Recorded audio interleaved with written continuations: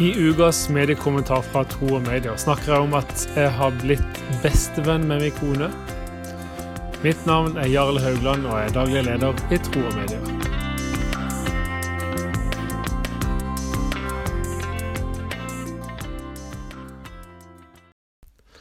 Denne nye tilstanden i ekteskapet vårt oppstod for noen uker siden, etter at vi hadde sendt et visst antall bilder til hverandre på Snapchat. Vi har til og med fått et hjerte ved siden av navnene våre. Og noen vil jo forstå at jeg ikke har vært en særlig aktiv bruker av Snapchat tidligere. Jeg synes liksom det flyktige i denne bildedelingstjenesten er litt slitsom. Men det er mulig jeg må revurdere det, etter at de har bidratt til å gjøre min kone og meg til bestevenner, ja egentlig hjertevenner. Men hvorfor har egentlig Snapchat denne funksjonen? Det er selvfølgelig for å få oss til å opprettholde et visst aktivitetsnivå, for å få oss til å komme tilbake igjen og igjen, for å sende bilder til venner og familie. I utgangspunktet er det en ganske uskyldig funksjon i en app som mange har glede av. Samtidig så er det verdt å ta et skritt tilbake for å se et noe større bilde. Facebooks liker-knapp, YouTubes autoplay-funksjon og Snapchats bestevenner og Snapstreak, det er eksempler på hvordan sosiale medier målrettet kjemper for å få oss til å bruke deres tjenester. De designer sine tjenester for å gjøre oss til trofaste kunder som kommer tilbake igjen og igjen. Så har vi fått det som kalles for oppmerksomhetsøkonomien, der vår tid og oppmerksomhet kan omgjøres i kroner og øre. Men prisen vi betaler for det kan være høy. I 1971 skrev Nobelprisvinner i økonomi Herbert A. Simon at den overfloden av informasjon vi har i verden i dag fører til at vi mangler noe annet. Han hevder at informasjonen forbruker vår oppmerksomhet, og han konkluderer at derfor skaper overfloden av informasjon fattige kår for oppmerksomhet. Problemet oppstår altså ikke med sosiale medier, men de har tatt det til et helt nytt nivå.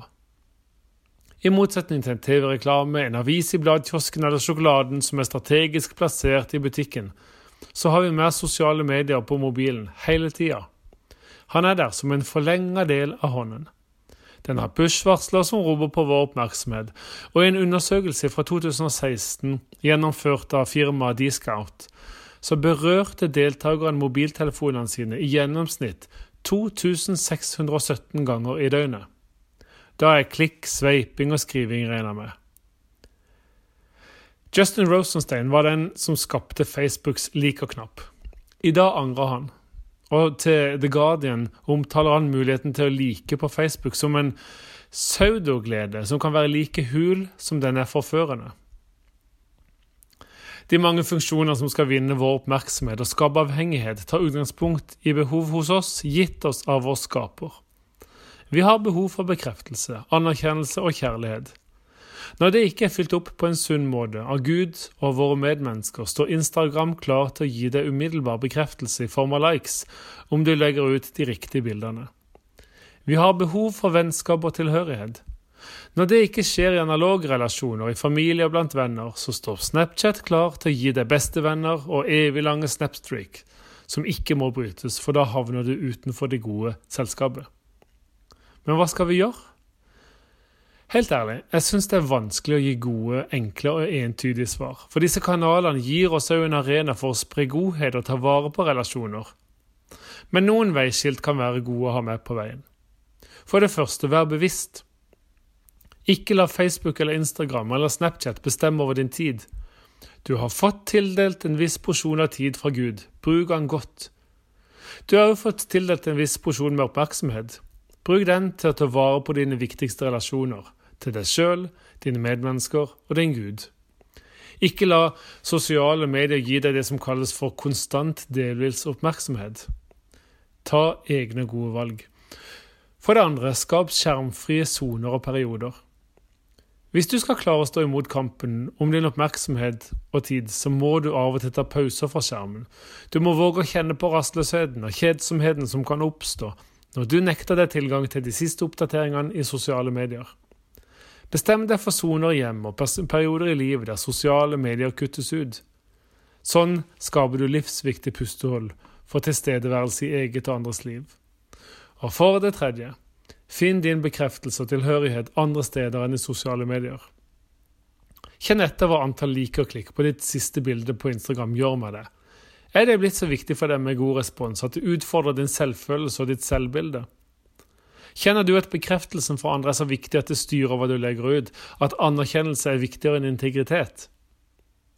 Jeg hadde nylig et seminar om dette temaet og siterte David i Salme 23.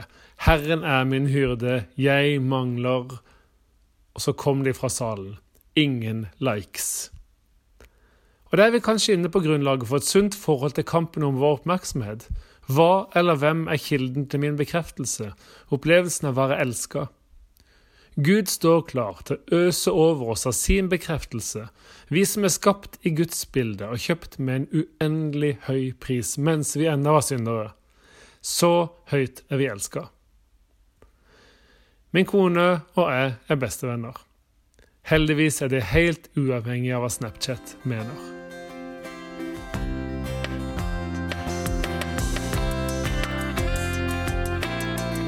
Ukens mediekommentar var fra Tro og Medier med Jarle Haugland.